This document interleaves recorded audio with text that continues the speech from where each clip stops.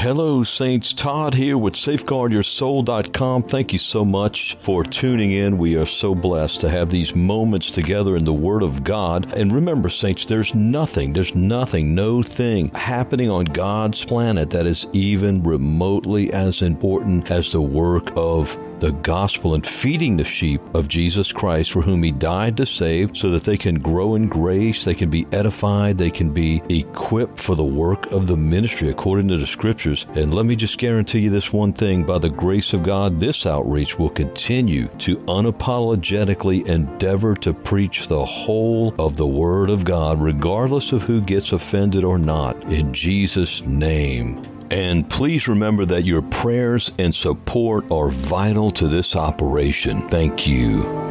In John 10, we have the glorious parable of the Good Shepherd that Jesus gives us. And I just want to look at verse 4 and 5 of this passage. And I want to encourage you to study this passage in John 10. Jesus says in verse 4 and 5, "And when he putteth forth his own sheep, he goeth before them, and the sheep follow him, for they know his voice. They know his voice. And a stranger will they not follow, but will flee from him, for they know not the voice of strangers." Now, as usual, it's real easy to just read over Scripture in our quest to conquer a chapter or two, but sometimes when we slow up a little bit, we begin to hear the Lord speak to us and reveal things to us, and perhaps that's what will take place here as we look into verse 4 and 5, where Jesus said that his sheep follow him. The sheep follow him. They don't follow a man. They follow him. And sometimes I find that that's our tendency as humans, that we want a tangible man, just like Israel, who called out for, they said, "Give us a king." They demanded a king, a physical human king. But Jesus said they that worship the Father must worship him in spirit and in truth. We've got to get in the spirit, my friend, and worship God, who is a spirit and in truth, as we read in this same gospel, John 4:23 and 24. And we are a spiritual house. We read in 1 Peter 2 that we are, quote, a spiritual house. Okay, so he says he goes before them, and the sheep follow him. They don't follow a stranger, for they know his voice. A stranger will they not follow, but will flee from him. Not only will they not follow the true sheep of the Lord, those who choose to truly follow Jesus, they will not only not follow a stranger, they'll actually flee from him, for they know not the voice of strangers. You know, I get amazed when yesterday I visited a local church, pretty big one, and John Piper was going to be there. I didn't even know that. As the Lord would have it, I hadn't been in that place and to drop in and visit for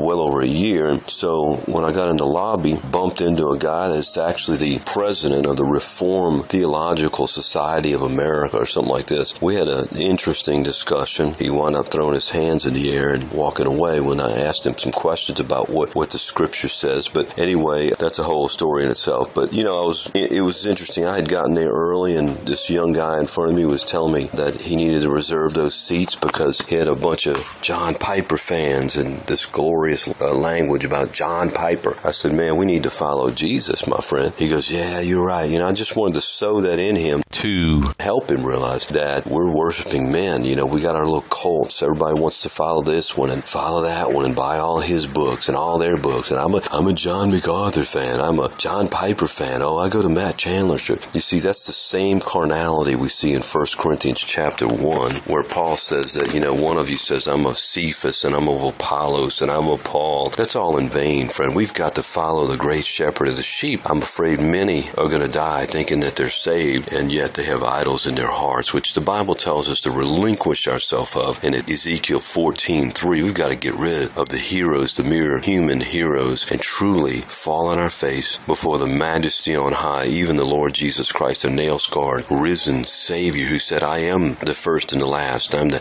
Alpha and the Omega, the first and the last, the one who was and the one who is and the one who is to come." Beloved, there's only one nail-scarred, risen Savior, and you're complete only in Him. Him. I'm complete only in Him. And may God bless you and me to truly follow our great shepherd of the sheep who has gone before us to that cross and shed His blood and was buried after shedding that sinless, perfect, divine blood and rose. He was raised again from the dead, and He's coming back soon. May God bless each of us with a deep conviction to follow Him and to hear not the voice of strangers and to be allured and drawn and seduced away from Him, God forbid, but to flee from those false prophets and the demons that work through them to try to seduce us away from the Lamb of God and to spoil us through tradition and vain deceit, after the traditions of men and rudiments of the world, and not after Christ. Those who do not uphold Christ. That's all found in Colossians 2. I want to encourage you to study that chapter and to look closely into this John 10 verse 4 and 5 passage and to call on the Lord afresh and ask Him to help you to follow Him and not to be drawn away by any other that would come and draw you away from pure, holy devotion to the Lord Jesus Christ, the only one who bled, the only one who was qualified to bleed and came and offered His blood on the altar of that cross to save and redeem you. Ready or not, Jesus is coming. Well, brothers and sisters, it's been a blessing to spend these moments with you in the Word of God. And remember, there's hundreds of more Christ-centered, scripture-rich, edifying podcasts on safeguardyoursoul.com/audios. There's also a store page with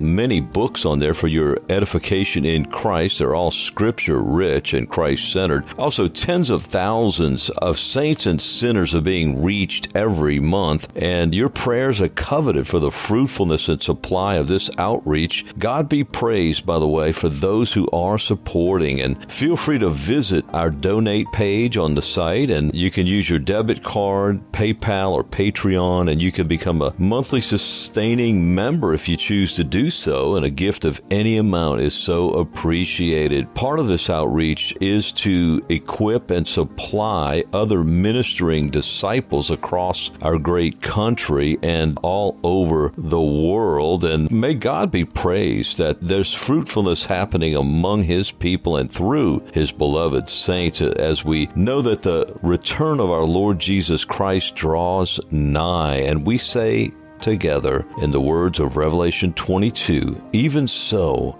come, Lord Jesus. Amen.